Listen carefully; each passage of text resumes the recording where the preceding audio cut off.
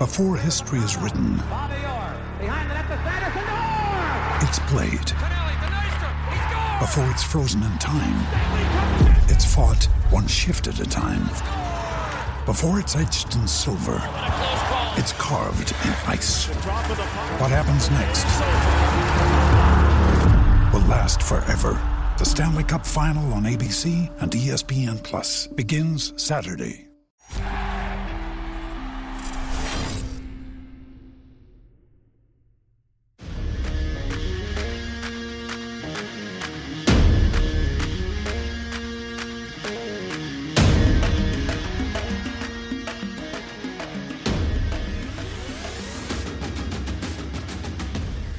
Welcome to the Purple Talk podcast on NBC Sports California, brought to you by Wendy's. I am James Ham, and we got the band back together. Hello, Doug Christie. Let's see, can we do this, Doug? Oh, yes, absolutely. There you go. What's up there, hamster? Nice. So Doug Christie is back. I don't know, Doug. We just watched the bubble blow up. Let's just start there. Let's start there. 8 games in the bubble.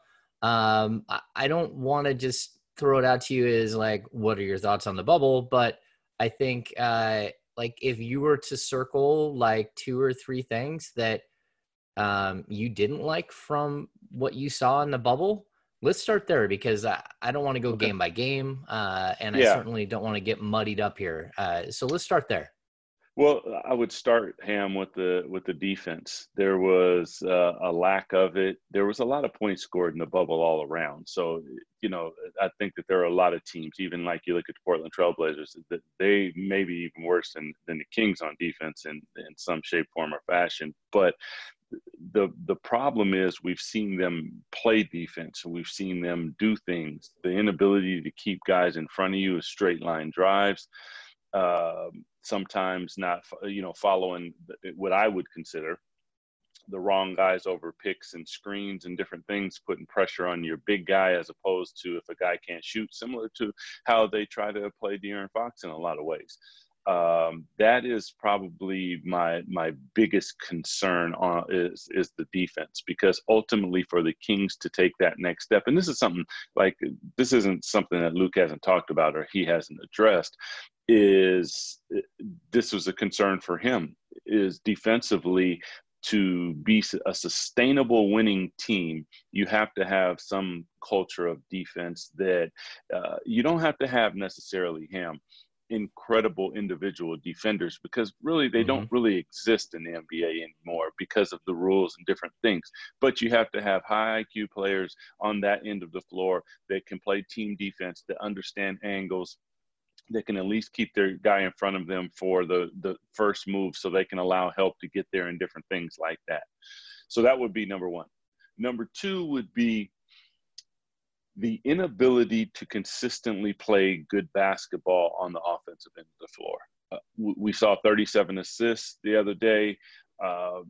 Then we would see a great quarter against the Dallas Mavericks, and then we would see 3 of the worst quarters of basketball that we've seen from the Kings in quite some time.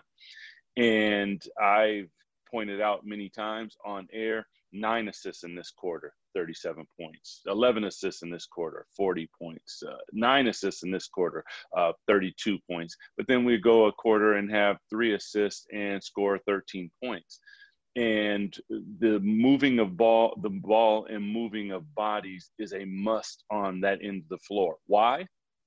Well, because the Kings only have one person that can get their shot anytime that they want to, humanly possible, and that is De'Aaron Fox. Yep. That means that everyone else needs to help each other at a really, really high level. And the game of basketball, it does not start until I punch at you and you flinch. When that happens, game on. And many times the Kings will come and they'll have 1 pass possessions or 0 pass possessions. The game of basketball truly never started. That's why it looks so difficult for the Kings to get shots off. So those would be my like right off the top. And I think that those are fundamental basketball issues that can actually be addressed and they can be fixed. I think fundamental basketball. Okay, so I'm gonna like, I'm not going to give the Kings a pass because we just watched the Phoenix Suns go 8-0 in the bubble. And to be honest with you, the Phoenix Suns were a bad team. They were a bad team the entire season. The fact that they were able to go 8-0 in the bubble, I think, is the strangest anomaly. I mean, surely we can point to Devin Booker, like, coming, like, sort of his coming out party. And DeAndre Ayton actually played really well. They had some moments, but I mean, they did that without Kelly Oubre. So people won't say, Yeah, oh, well, Mikal Bridges really stepped up. yeah. And if you want to look at the Kings and say, oh, they didn't have Marvin Bagley. Well, they didn't have Marvin Bagley all season. So I'm not going to point to that at all. The defensive stuff to me was horrific. And Doug, the thing that killed me was the lack of attention to detail. The players coming in and the first moment they're on the floor, just getting burned and looking like they weren't ready or had no idea. I even watched it in game 8 yesterday. Buddy Hield came in, him and Corey Joseph were backing up on a transition from the Lakers, and Corey Joseph picked up a guy and Buddy Hield just stood behind him. And like he was going to pick up that guy too, and just got in the way, number one, but left someone else wide open and they scorched him. And you see Buddy and Corey Joseph having a conversation afterwards. And they're like the inexcusable mistakes, especially 8 games in, like it was again and again and again. So I think that they have some major issues that have to be gone over. I also think it's a little bit like Major League Baseball. When you get to spring training, you get to the first 2-3 weeks of the season where pitching is always ahead of hitting. And then finally the hitters catch up, and then all of a sudden the pitchers can't do anything about the watershed moment. I think the Kings played a little bit better in the last 3 games. I think they got their spirit broke in the first game, and they came out with so much, talk, and they were ready. And then like what you talked about, they played bad basketball for 4 minutes at the end of a game against the San Antonio Spurs and lost. And I think it just set them off on a bad path that they couldn't correct. They don't have, at this point, Doug, they don't have an autocorrect. You know what I mean? There isn't like something isn't catching and saying, oh, wait, you got this little squiggly line here. Please fix this. They don't have that in their heads yet. And that's a problem because this isn't a super young basketball team. It's an inexperienced basketball team, but it's not a super young basketball team.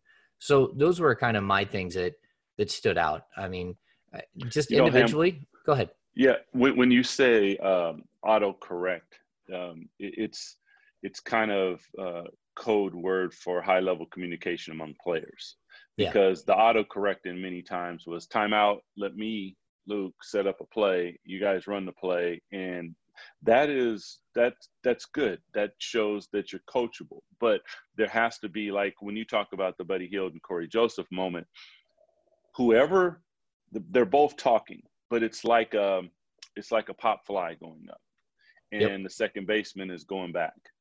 And as he's going back, the center fielder's coming in, and the center fielder calls him off. Because why? The center fielder sees everything. I got it. And that's why I say, Ham, fundamental, because that is very fundamental that we communicate. And the higher level our communication, the better we are. Yeah. And but there has to be communication.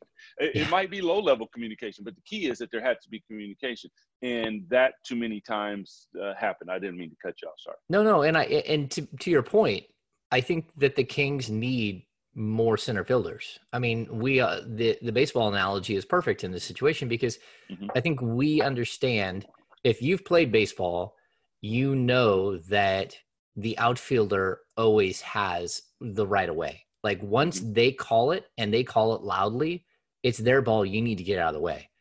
Yeah. It's like a back cut, Ham. Once you show back cut, you got to go. Yeah. You don't stop.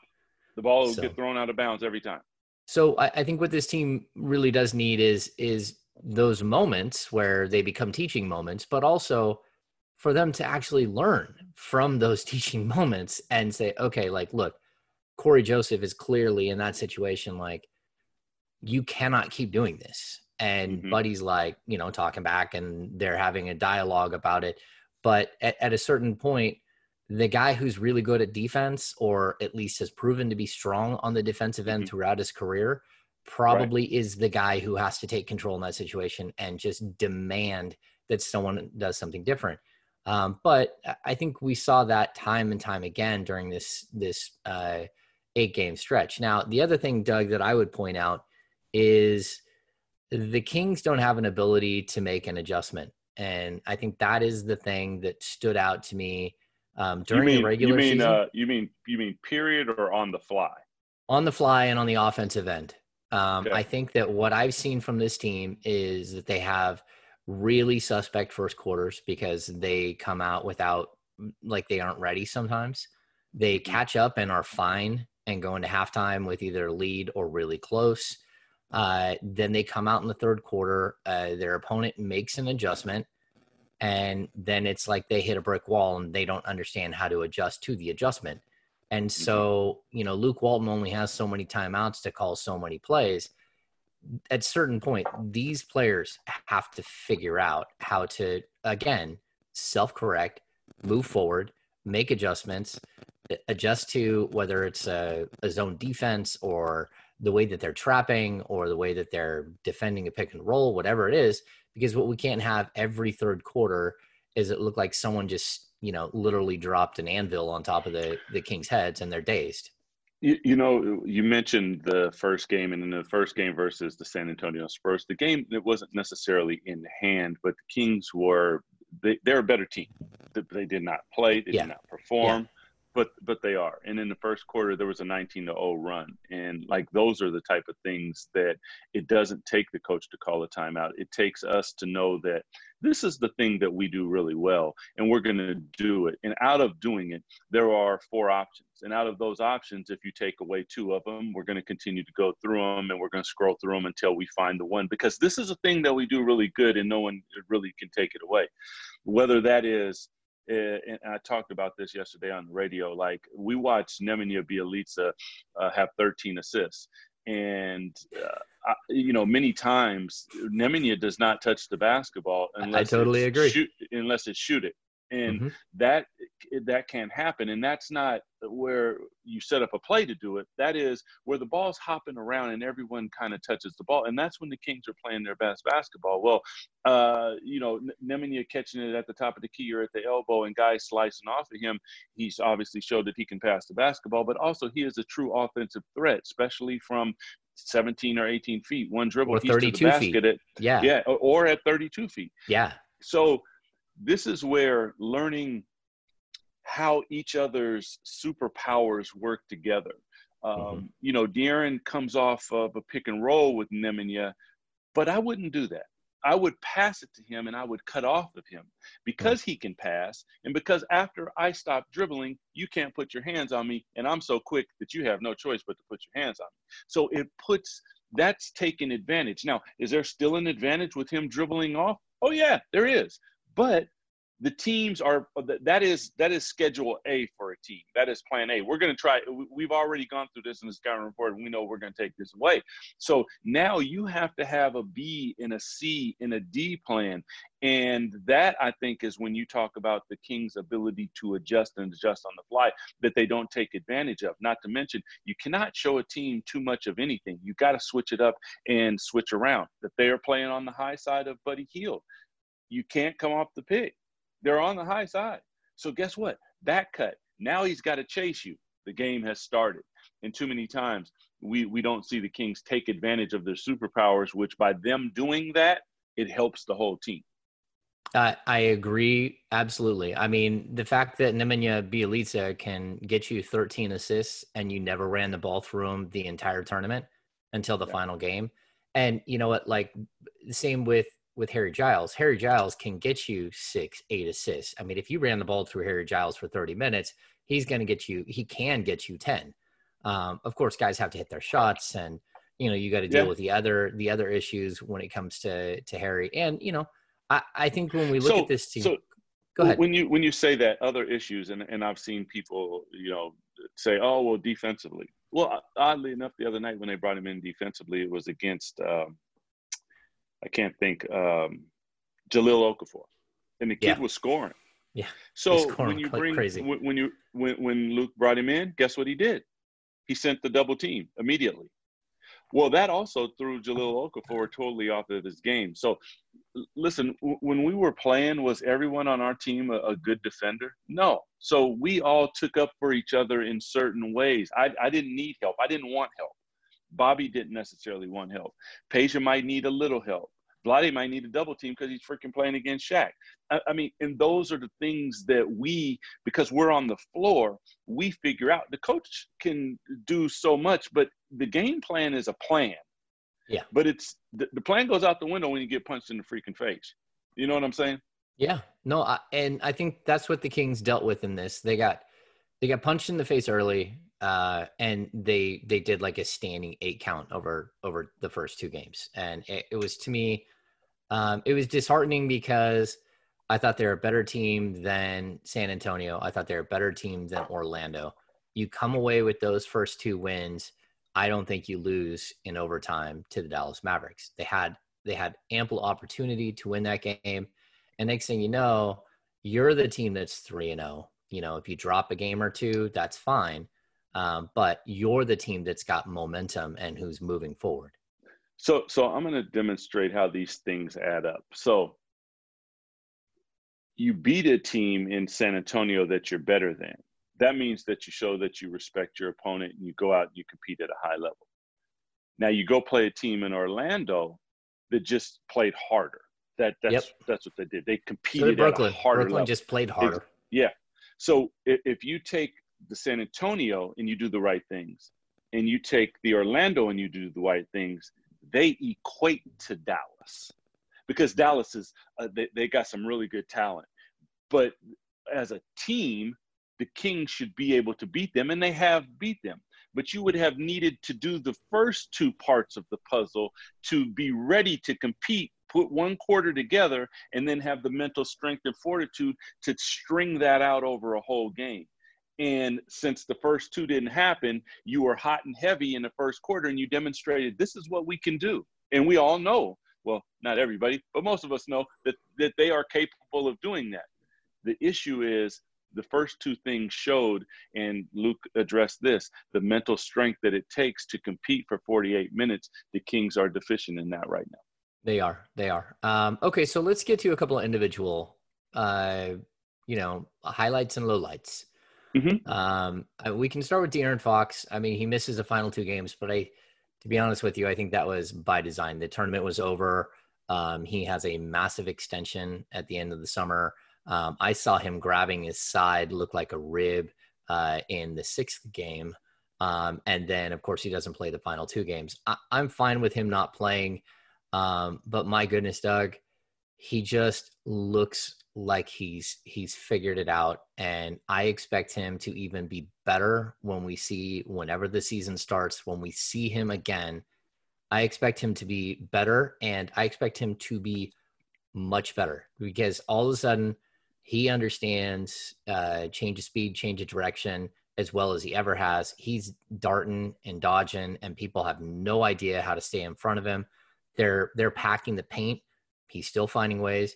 He didn't shoot the ball well from the perimeter. If he can shoot the ball at like 30%, 32%, he'd keep defenses a little more honest. He'd also average 8 more points a game if he was hitting anything. And then the last ingredient, I think, is we saw it as we went through the season that he got better and better at drawing free throws, at getting to the line.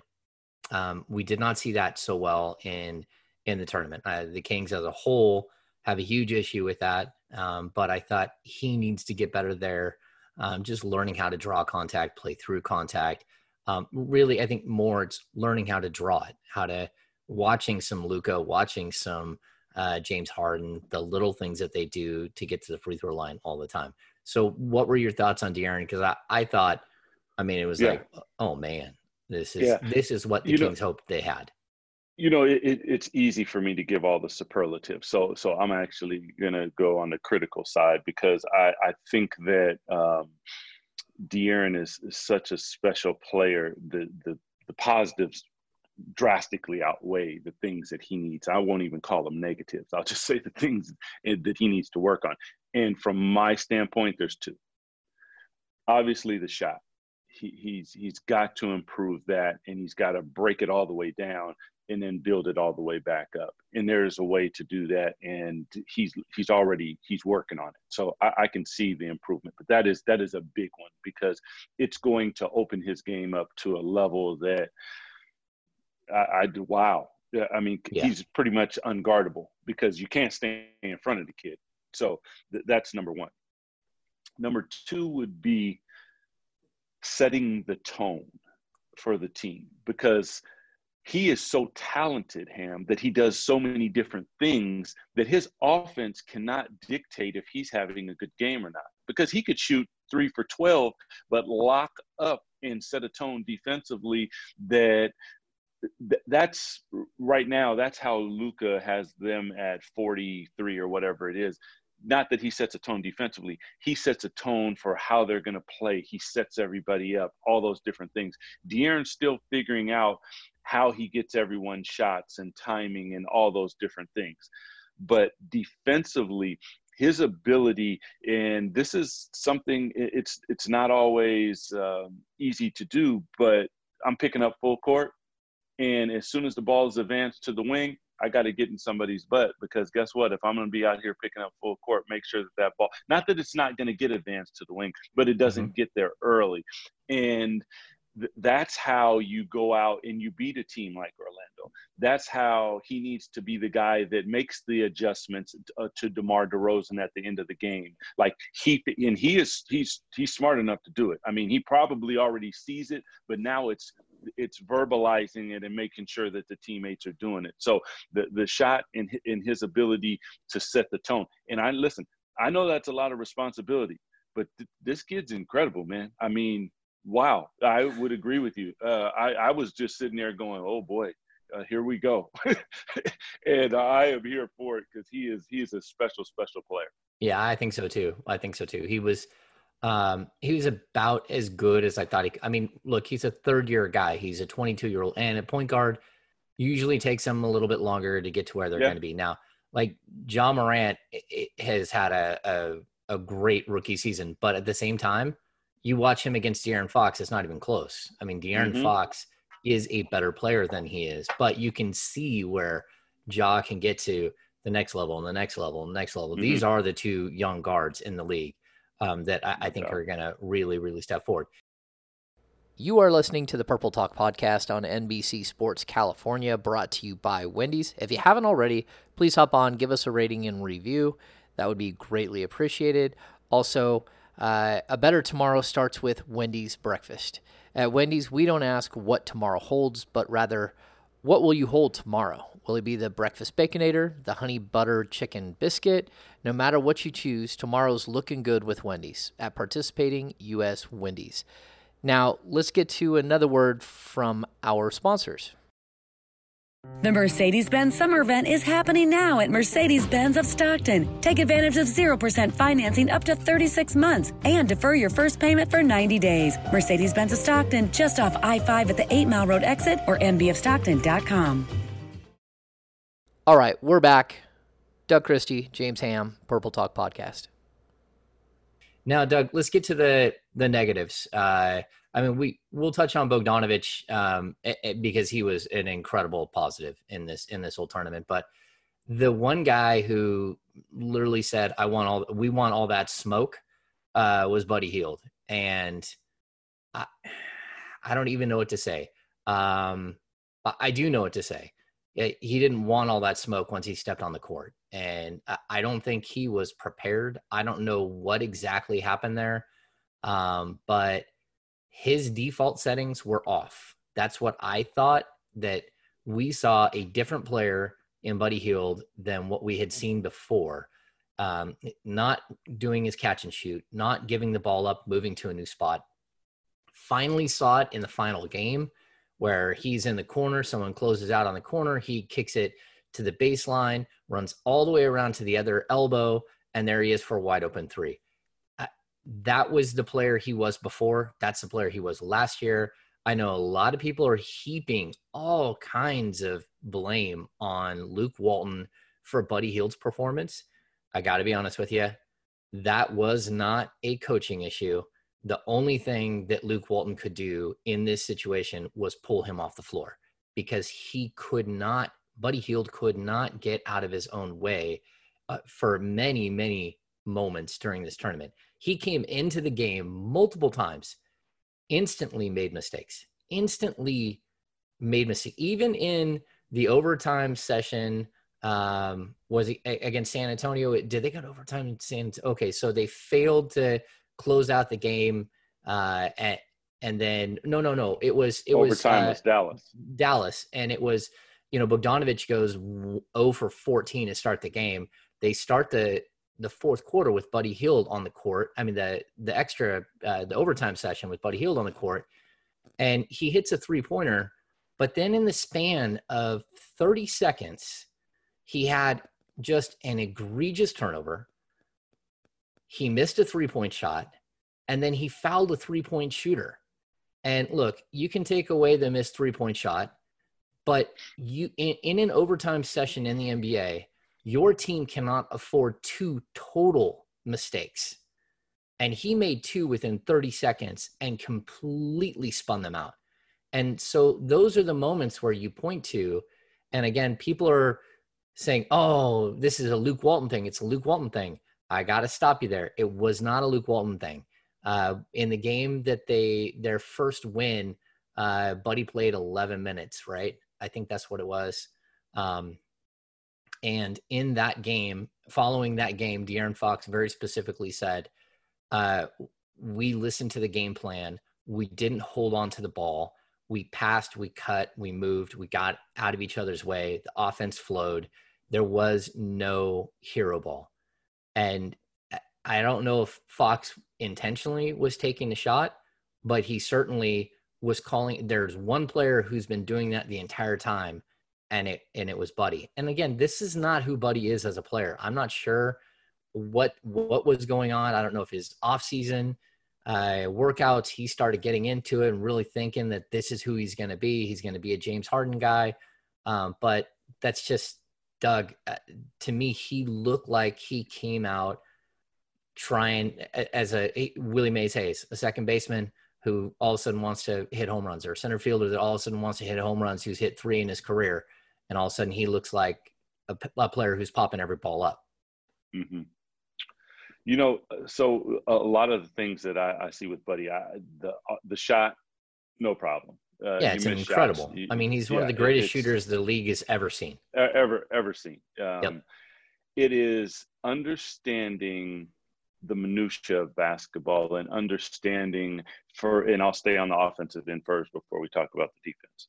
Understanding how to get your shot off, understanding how to help your teammates, because more times than not, when a guy shoots that well, he has to sacrifice of himself many times to get other people going. And then when that happens, then he can cook as much as he humanly wants. Yeah. But wanting it so much, and that's what I look at when I see Buddy. He wants it so much that he will fight the defense as opposed to reading the defense. And the more that he reads the defense, and one play comes to mind, I can't remember what game it was, but he and Harry were on the weak side, and they were there was going to be a pin down for Buddy, and Buddy was coming off, but Nemanja was in the corner. They played on the high side. I think it was Brooklyn. They played on the high side, and instead of back cutting and screening for Nemanja and allowing him to come off and get the shot, Buddy just fought, and then he went and got the ball, and they settled for a block shot. I think Garrett Temple blocked the shot. Those are super little things. Problem being, I think that's all teachable and he can do it. Reason being is because we just saw him in the last game do all the different things that you said. For Buddy, you can't stand still, meaning you don't chase the basketball, but if your guy takes his eye off you, you got to cut. Once you pass the ball, you got to cut and screen somebody. And many times we don't see him doing that when he's struggling. When he's not struggling, he's doing it. I wouldn't, if I was playing defense on Buddy, I would want him to dribble the ball like James Harden, because he doesn't pass the ball like James Harden. So I know if I put him in a real difficult position, he's either going to force a shot, he may turn the ball over, or most likely he is going to miss it. So the mindset has to be more Klay Thompson. I'm going to add one more thing. Mm-hmm. The difference. He also doesn't have the ability to draw a foul. And so if you're playing defense on Buddy, your thought process never gets to a point where you're like, Oh, man, watch is out. he going to get me in foul trouble? Am I going to get the team in foul trouble? That never enters your mind because the dude does not shoot free throws at all. I think for the tournament, I think he might have shot 5 free throws. I know that there was a 3-game stretch where he had 0. But and anyway, to your point. Yeah. No. When you have a shot like Buddy has, you should always get to the free throw line. Many times when he's struggling in the game, Ham, I say that is how he's going to get out of the struggle, by watching the ball go through the basket a couple times. Well, with the exception of James Harden and the dribble and explosion move that backs the defense up, he fakes a shot, the defense comes to him, he draws the foul. How Buddy can remedy that is flying off a pick, shooting it like J.J. Redick when the defense is coming, little pump fake, bump into him. Or if he is dribbling, it's working on 1 dribble, 2 dribble, 3 dribble combinations that at the end of that, you're going to shoot it, the defense respects it, that's when you draw the foul. And too many times it's kind of dribble, just looking for my shot. It has to be more thought out. It has to be more specific. And I've seen it, so we know that it can be done. Defensively, Buddy is hoppy on defense. And I see this from Marvin a little bit sometimes, meaning, they're kind of, like defense is low and slow and cat-like, and are you in the right position? Because, like, I won't say 99%, but like 90% of defense is being in the right position, meaning in relationship to the ball, where are you at? And he did it yesterday because he was on the weak side. He had only 1 foot in the paint instead of two feet in the paint. 2 feet in the paint, you're too late to the pass. You're not going to get there. The shot's going up. He had 1 foot in the paint. He was low enough, had pistols pointing. He could see man and ball at the same time. They threw it over. He intercepted the ball and started going the other way. I remember Problem the play. being, you remember the play. Yeah. Problem being is too many of those mistakes happen, whereas a couple things. When Buddy got here, I didn't know he was a good of a hustler on defense as he was. And he made a lot of plays that I was like, wow, well done, just based on the hustle. So if you have that gene and you are in the right place, that's all we can ask for you on defense if you're not a lockdown defender, and just communicate and be a good team defender. So there are remedies to the things that I see with Buddy, but it takes, and I did hear some of his comments. He was on with G-Man and I, and he was spectacular. He was fantastic. And then he interviewed with the press, and there was it did not. He was not spectacular. Yes, yeah. It was not. And listen, I understand. I like the fact that Buddy's not happy about coming off the bench. That lets me know that he cares at a high level. That's good. I relay it to a guy who wore the same number as Buddy, and that's Bobby Jackson. And Bobby could have probably started for a lot of teams. He made our team special. And I think that Buddy in that position makes this team special. Not many. With the exception of Lou Williams, no one has somebody that can come off the bench really and do the type of things that Buddy does. Maybe I could think of 1 or 2 more. But it used to be Jamal Crawford. Now it's Yeah. But I'm saying on a team right now where like you go to the bench and okay, matter of fact, in the game plan, we got a plan for the bench guy. That usually doesn't happen too much. So I'm just hoping that he gets it, because these are fixable things, Ham. These aren't things that are like you can't do anything about them. Learning how to draw a foul, similar to Lou Williams. Lou Williams goes to the line so much because as soon as he feels contact, he's up and into you.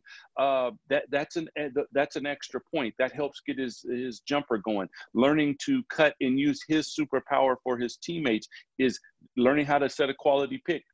You're going to get the basketball if you set a quality back pick on, for instance, when Marvin comes back, you set a back pick on his guy, you can throw the ball 15 feet and the kid can go get it. So that stretches the defense so thin that you're going to step to a wide open look. You can be butt naked, knock it down. So it was disappointing. I thought Buddy was going to have a fantastic bubble. I don't also, and this is an excuse, I don't know how much COVID came into that, because I thought that we saw a little bit of that with Harrison Barnes, where in the beginning, the first 5 games. Yeah, right. He was struggling, and all of a sudden Harrison found his way. So is there some of that with Buddy? I think there may be some of that as well. Yeah. And you know, I'll bring this up too. You mentioned earlier that, you know, the one thing that you do well. So when there's a 19-0 run, to me, it's like the Zebo effect. Like the one thing that the Kings could do while they weren't a great team with Zebo is that you didn't go on 8, 9, 10, 11, 12, 13-0 runs. It could get to 7, but then they would throw the ball to Zebo in the post, and Zebo would go get you a shot at 60% accuracy or 70% accuracy at the rim. And he would go bully his way to the basket. And next thing you know, the run would stop, and you could sort of level the game back out. You could kind of catch your breath and say, okay, well, the Kings don't really have that player. They do. I think you can feature Harrison Barnes in that role. But again, their default setting is not to do that, is not to go to the post.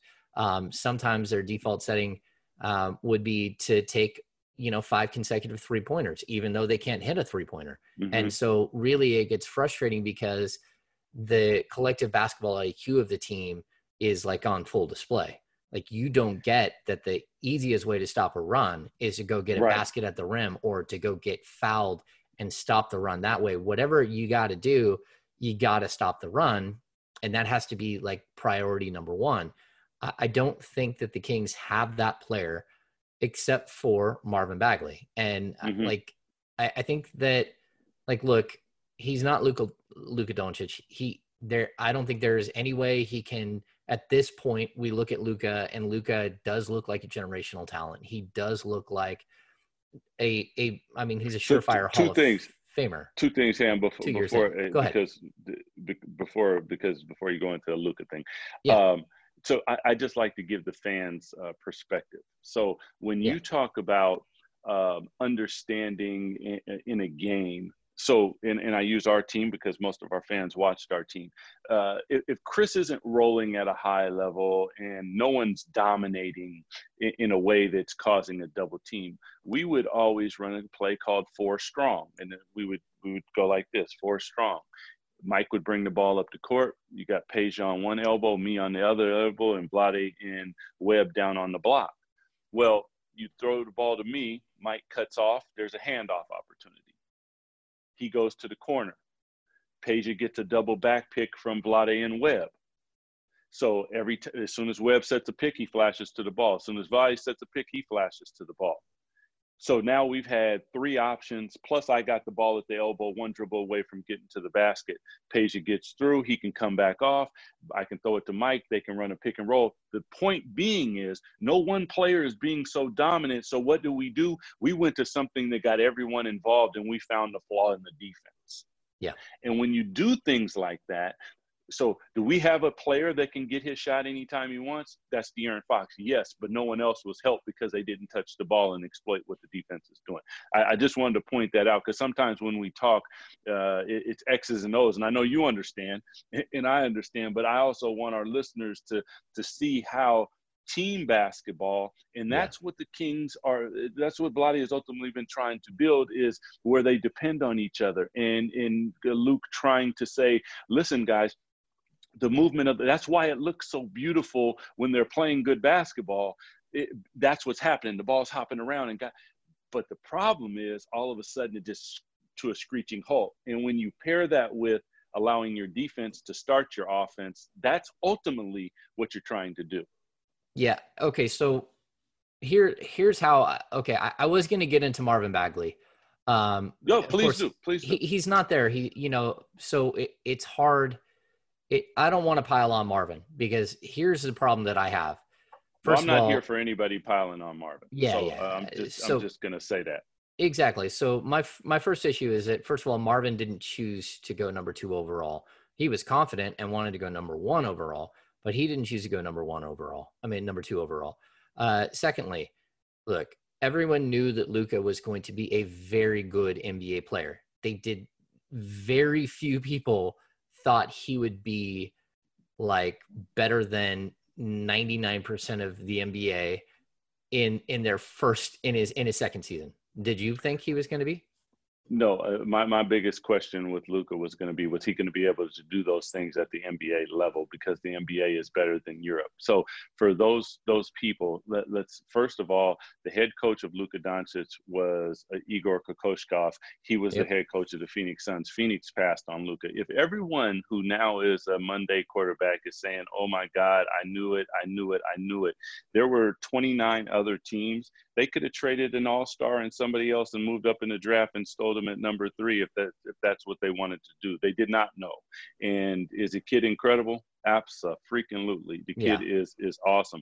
I think Marvin Bagley has an incredible upside for the Kings, fitting for the Kings. Mm-hmm. Could Luka have? Yeah, obviously, I get it, but no one else knew it. So stop with that. That's not true. You would have seen trades. You don't think Danny Ainge, with all of those picks and different things that he has and players that would have traded if they knew that Luka Doncic? Right. Okay. Well, they didn't know. That was the whole point.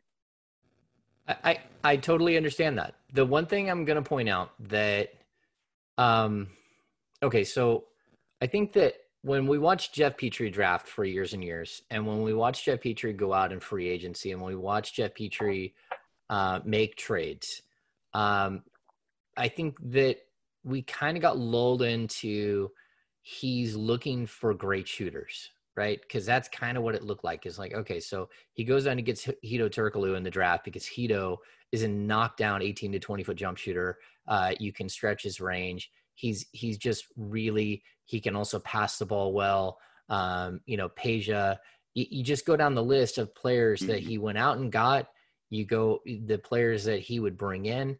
And I think that maybe that what was missing is even a guy like yourself, like whether your career leading up to that was outstanding or not, you could see one thing, and that is that your basketball IQ was extremely high. You could see that with Vlade. You could see it with Chris. You could see it with Peja. You could see it with almost any player that you brought in. Now, on occasion, Jeff would bring in someone to fill a void that did not have that, but it was something you were missing. So when he goes out and he gets a Keon Clark, he's getting Keon Clark specifically to block shots. When he goes and gets an Anthony Peeler, he's bringing in Anthony Peeler just to shoot the 3 ball, to stretch the floor. So there were times, but again, you had so many guys on your team. We can equate this to baseball again. You can have 9 guys who can hit home runs in your lineup, and all of them can stock 30 jacks. But if you don't have a guy who can grind out a 9 or 10 or 11 pitch at bat, get settled down, let the rest of the team see the pitches, see what's coming, read the pitcher. If you don't wear the pitcher down, if you don't have those guys in your lineup, you're in trouble. You can't just wait for the home run every time. And I think what we've seen with the Kings, just from my point of view, is that they have valued some of the wrong things in the draft. And that is athleticism, just pure like talent over anything else. Like when it comes to, athleticism and the potential to score 20 points. Like, look, if you look at the Houston Rockets, they get by with a 6'5" center because that 6'5" center is so much smarter than almost anyone else on the court. But they also have James Harden, who is so incredibly smart on the court that he kind of outweighs what Russell Westbrook does, which is just raw. So look, I think you can improve a player's basketball IQ and you can get players there. But what you can't do is you can't have 8 basketball players on your team that you're trying to improve their basketball IQ. You get to a point, and some of it is that you're bringing in, you're always filled with young players, right? That's part of it, where you have to bring guys along. But I think that to me is when you looked at, if we even go back now and we say hindsight is 2020, the Kings should have seen that Luka was going to be great. But the problem that you have is that you could see that Marvin Bagley had deficiencies specifically on the defensive end did not play defense at all at Duke. And those are moments where you're like, okay, look, there's a difference between Luka Doncic not being a great defender and him not understanding how to be a great defender, because he, like Bogdanovic, like you put him on an island, they're going to get beat every time, but they rarely put themselves on islands. And if you know that they have lateral quickness issues and someone's going to get around them, then you slide a guy over and have him cut baseline and help them. You give them help defense, right? But yes, I just don't think that the Kings collective this season, last season, 5 years ago, their collective basketball IQ was high enough to, and I'm not saying they're stupid players. I'm saying that they're still growing. A lot of them are still growing. And then that's why when you bring in a Ken Bazemore, it's just like, wow, why did things look so different all of a sudden? Well, because Ken Bazemore is able to mask like 3 people's jobs because he's so long and because he's played and he knows what he's doing and he hustles. That's why. And so again, like while Nemanja Bjelica might not be able to jump over a phone book and lateral quickness is an issue, he led this team in win shares, even defensive win shares. He's way up high on this team because the dude's basketball IQ is through the roof. What he can do, he does really well. What he can't do, he knows he can't do. And you have to cover up for that. So I think that like, and I'm not calling Marvin out for being a low basketball IQ player. What I'm saying is that he's going to get there, hopefully, if he can stay healthy, but he has to be on the court to get those moments to learn, to get better, to start feeling it. That's something that he needs, where Luka comes in and Luka you dropped him on the court. He's the smartest player on the court by so far. You're just like, holy cow. That's also because he's been a pro for 10 years already. Yeah. So the fact that he has been playing basketball, making money, and there's a different sense of urgency to what you do when you're playing for EuroLeague titles and different things like that. All of a sudden, he's in a different spectrum. When you talk about PJ Tucker and you talk about these players, when PJ Tucker entered the league, he was not that player. He did not have that basketball IQ. It took him time. Absolutely. It took him time to gain the perspective needed. And that is why player development and those things are at such a high premium. And I especially say that for teams like a Sacramento, because you're going to, you may not get the A-class free agent. So you got to money ball it.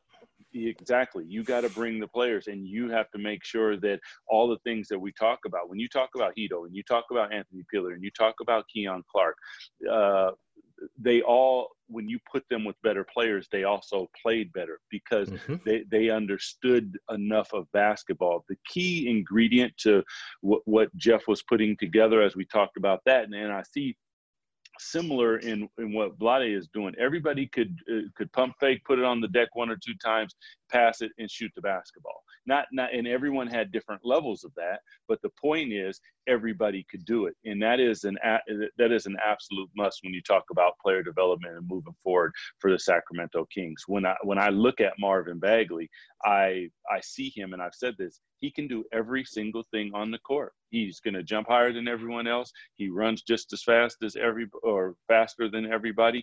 I've seen him dunk the basketball. I've seen him block shots with 2 hands, with 1 hand. I've seen him grab a rebound, take it the full length of the court, and finish the play. Now it's going to be, first of all, staying healthy, and that is something you'd never want to. You can't say, "Oh, I'm going to step on somebody's foot." That just happened. Someone swipes your hand. Shaq broke Bobby's hand, and his fingers hanging down to his knee. Those things happen, but so he's got to stay healthy. But putting him in the position, so defensively, he is a great track down defender. Like if there was a stat for track down defense, Marvin would be at the top of that on the defensive end of the floor. Incredible. You get by the kid, he is coming and he's beating it up. So what does he need to do? Learn how to keep your guy in front of you. Make sure that you are in the proper position. When I talked about Buddy being hoppy on defense, that's one thing that I see with Marvin is he relies on his athleticism instead of his positioning and things like that. And these are all fundamentals. That's why I said Kings basketball. What is it? Define it. Fundamentally approach it in a way that you begin to be able to plug and play, and you start bringing in people, and you start having people that it doesn't matter who's on the floor. Yes, ultimately. But at the same time, if Chris goes down, you can plug in Hito. And that's the type of thing. Buddy goes down, all of a sudden Kent Bazemore fills right in, and they're seamlessly. Is it a difference? Yeah, Buddy is a way better shooter. But the point is, but Kent brings a few more things. So the train doesn't stop. Yeah. Okay, so Doug, let's get to the final thing we're going to talk about here, and that is Luke Walton. We had Luke on the podcast, I think, last week, and I thought he was really good. He's honest. He was stir crazy, which I found was funny. I said, "Are we cool?" He's like, "Man, I'm just happy to talk to someone else, to someone new." He's like, we've been locked in here without our family, without anything else. And people have said, well, he's not yelling and screaming. He's not demonstrative on the bench. And then you have Kent Bazemore sit down and say, one of the reasons why I might want to come back here is because Luke's demeanor is right, that he's laid back and he's working with us. He's not screaming and berating. He's trying to figure things out. We see things like, let's just go to the San Antonio game. The team falls apart in the last 4 minutes of the game. In the last 4 minutes of the game, they missed 4 layups. I think Fox missed 2, Bielitsa missed 1, or maybe Bielitsa missed 2, Harrison Barnes missed 1, and De'Aaron Fox missed 1. So, the game plans, you go up against New Orleans, the best fast break team in the league. They hold the New Orleans Pelicans to 2 fast break points, and they win because the game plan was to stop that. So it's hard because you want to like objectively say, like, look, I don't know what happened to the pace of this team. Whatever happened to the pace is unacceptable. I don't want to see that again. Like, I get it. This team had a trip to India, which completely disrupted their training camp. They got up to an 0-5 start. And when that happened, I think his reaction was to slow it down and keep it simple. De'Aaron Fox got hurt. Marvin Bagley got hurt. So there are these like things that jump in and cause all of they're contributing factors. But at the end of the day, this team needs to run. That's who they are. That's how they're built. That's what they should be doing. Now, I think he's trying to put in some really, some good foundational points. I don't think that they always worked. I think that there needs to be some adjustments. But at the same time, you could see how in certain games the team didn't respond. You could see how in certain games the game plan won out. And at the end of the day, I don't know how to judge him outside of to say, like, that was year one. You probably need to give him more than 1 year. And on top of that, you got to look at what Dave Yeager did in year one. Year 2 was atrocious. Year 3, when he got young players up to speed. But again, he had 3 different teams. He had DeMarcus Cousins to start. Then he had nobody. And then all of a sudden he's got all these young kids that are starting to mature into their bodies. Right. And I think you can't look at what Luke Walton did as an extension of what Dave Yeager did, because they're 2 totally different coaches. They had to change terminology. They had all of these things, their game plan, everything is different. So I don't know how to judge him. And I'm not a trigger man on coaches. I think coaches need some time to figure out their things. I've seen some bad coaches in Sacramento, but I've also seen some good coaches. And I think the one thing is, at this point, I don't know what Luke is, but I certainly know that a 1 season of audition that was broken in half by a global pandemic, that we can't just roast him for a 3-5 effort in a bubble. And did Monty Williams get it done? Monty Williams got it done in the bubble. Before that, Monty Williams ran a trash system. Like, their entire season was thrown away. They shouldn't even been invited to the bubble. They weren't a good team at all. So, like, I understand, but at the same time, you have to, like, you can't just keep making change after change after change. That's the worst thing you can do as a franchise, is to continuously reset and reset and reset? Yeah, Ham. You know what? I would judge Luke off of what I've seen and what I know, and I hear him saying the right things. I hear him going about it the right way. When I watch and see, I'm in practice, and I watch the video and what's being pointed out and what's being addressed and how it's being addressed. That's all. It's all quality stuff. And I know some people don't want to hear that. Whatever. I would agree with you with the pandemic and not having training camp and all those different things. 4 Then players testing positive for coronavirus. De'Aaron Fox rolling his ankle and missing a week of training camp. I mean, again. So then you point out at the end of the game missing 4 layups and different things, and there was the one where you call a timeout or you don't call a timeout. We had Luke on the radio after that, and I said, and he said, listen, if we can run and not call a timeout and catch the defense before it gets set, and we got the ball in our best players' hands more times than not, that's what you want to do. And I can look at that either way. De'Aaron makes that shot, Luke's a genius. Oh my God, it was so smart not to call a timeout. He misses the shot. What the hell were you doing? Why didn't you call a timeout and get him set up? You probably would have ended up with the ball in the same position. Maybe he's not leaning, whatever. You got their worst defender in Luka Doncic on him in a one-on-one situation. That's ultimately what you asked for. So this is a process. Kings fans don't want to hear that. When you change coaches, you change terminology and all the different things. I've had people call into the radio and talk about, because I said what the Kings were doing before there wasn't sustainability in the way that they were playing, and meaning that, Luke's holding guys accountable. If you screw up, he's taking you out of the game. That throws games off, and that's a novel idea. I'm just saying, like, freaking A, that's what you're supposed to do. If you're not, hey, come here, let me talk. Now, are you going back in? Yeah, you're going back in, but I need to address something, because if I just keep letting that slide, we'll put up a whole bunch of points, but in the long run, we're never going to get to where we're going. So exactly, I'm totally feeling that. The one thing that I want to hear, and I've said this, if your goal is the playoffs, you're not going to make the playoffs. We have to have a championship mentality. If championship is your goal, you make the playoffs. So, listen, I've seen a lot of really good stuff from Luke Walton and his staff, and watching it. Might there be some tweaks and different stuff? Yeah, that is the nature of this business. It's a big boy business. Luke understands that. Vlade, everyone understands that.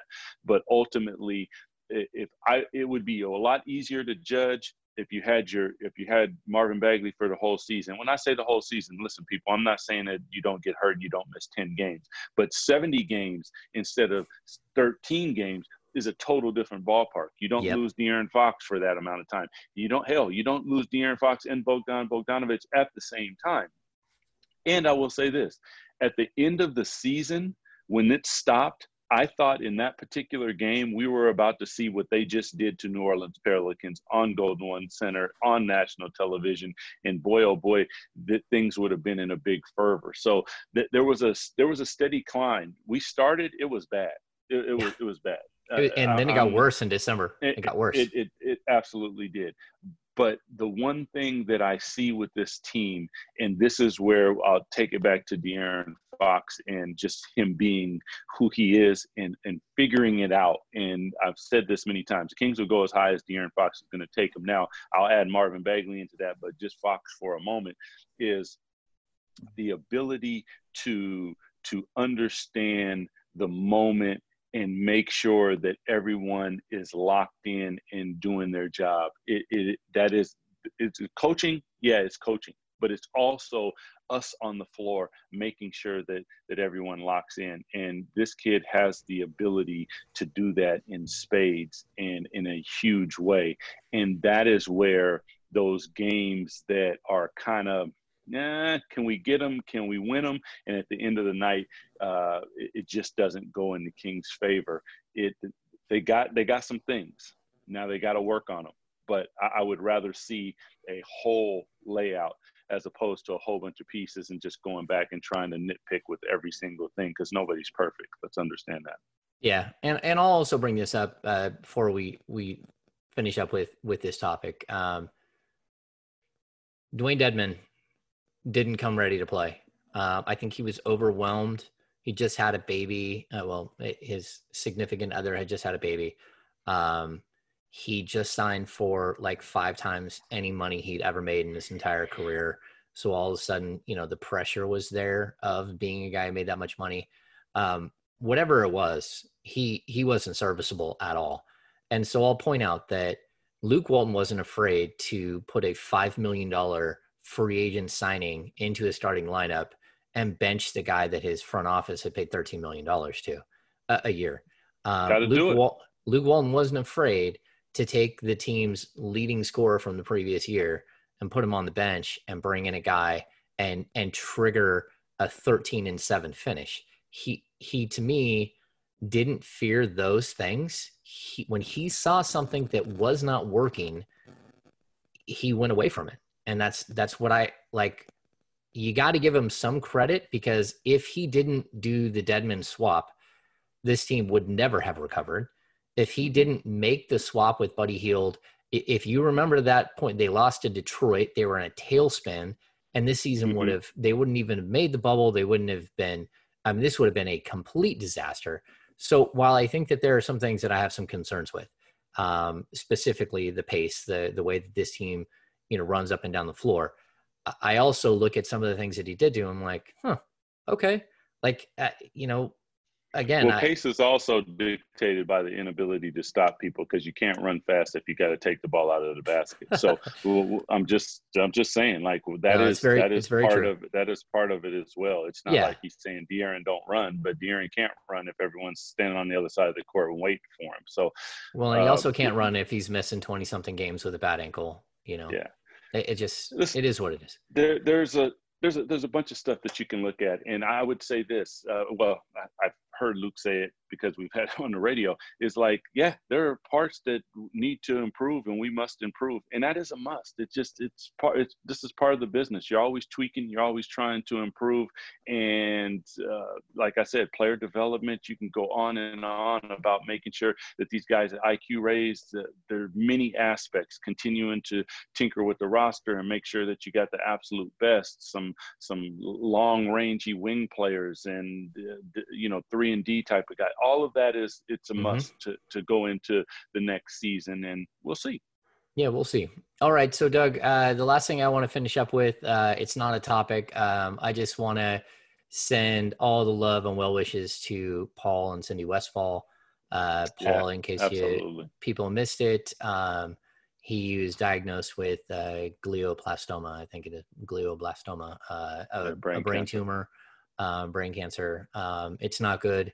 And he is one of the true gentlemen of the game. I had the pleasure of him being my first head coach when I broke into the league as a journalist, and he absolutely meant the world to me as someone who was just starting in this business.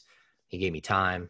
I have an incredible Bill Walton story where Bill Walton blew me up in the middle of a scrum and kicked me out of a scrum for just bizarre. And Paul got so upset that he ended his conversation with Bill Walton and Jim Gray, and then grabbed me by the arm and took me into his office and slung the door open and said, "I'm so sorry. I cannot believe Bill Walton just did that to you." And he's like, "What do you need from me? What questions do you have for me?" Wow. We went to lunch during the summers, especially the lockout season. Could he connect with DeMarcus Cousins? No, but not many people could. And that's why he ended up leaving as the coach of the Kings. But he's a great man. He meant a ton to me, and I wish him and his wife Cindy, who's amazing as well, nothing but the best, because this isn't fun. And so thoughts and prayers out to the Westfalls at this time. Well said, Ham. All love and blessings to Paul and his wife, no doubt. Yeah. Okay. So this was fun. We ran long, which, it's good, but it's been a long time since Doug and I have got together on the pod. I've been on the radio with you more than I have on the pod lately. So we're going to keep doing this, folks. That's the plan. Hopefully we'll have a player next week. We're going to work on some stuff. And, we can bring in some of the usual suspects as well. So, Doug, thanks for joining me. Yes, sir. You got it, man. Go Kings. It's great to see Doug Christie. So that's going to do it for this edition of the Purple Talk podcast on NBC Sports California, brought to you by Wendy's. We'll see you next week.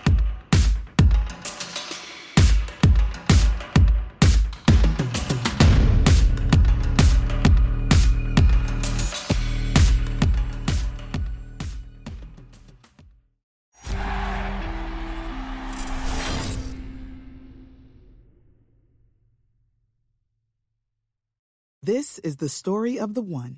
As head of maintenance at a concert hall, he knows the show must always go on. That's why he works behind the scenes, ensuring every light is working, the HVAC is humming, and his facility shines. With Grainger's supplies and solutions for every challenge he faces, plus 24/7 customer support, his venue never misses a beat. Call quickgrainger.com or just stop by. Grainger, for the ones who get it done.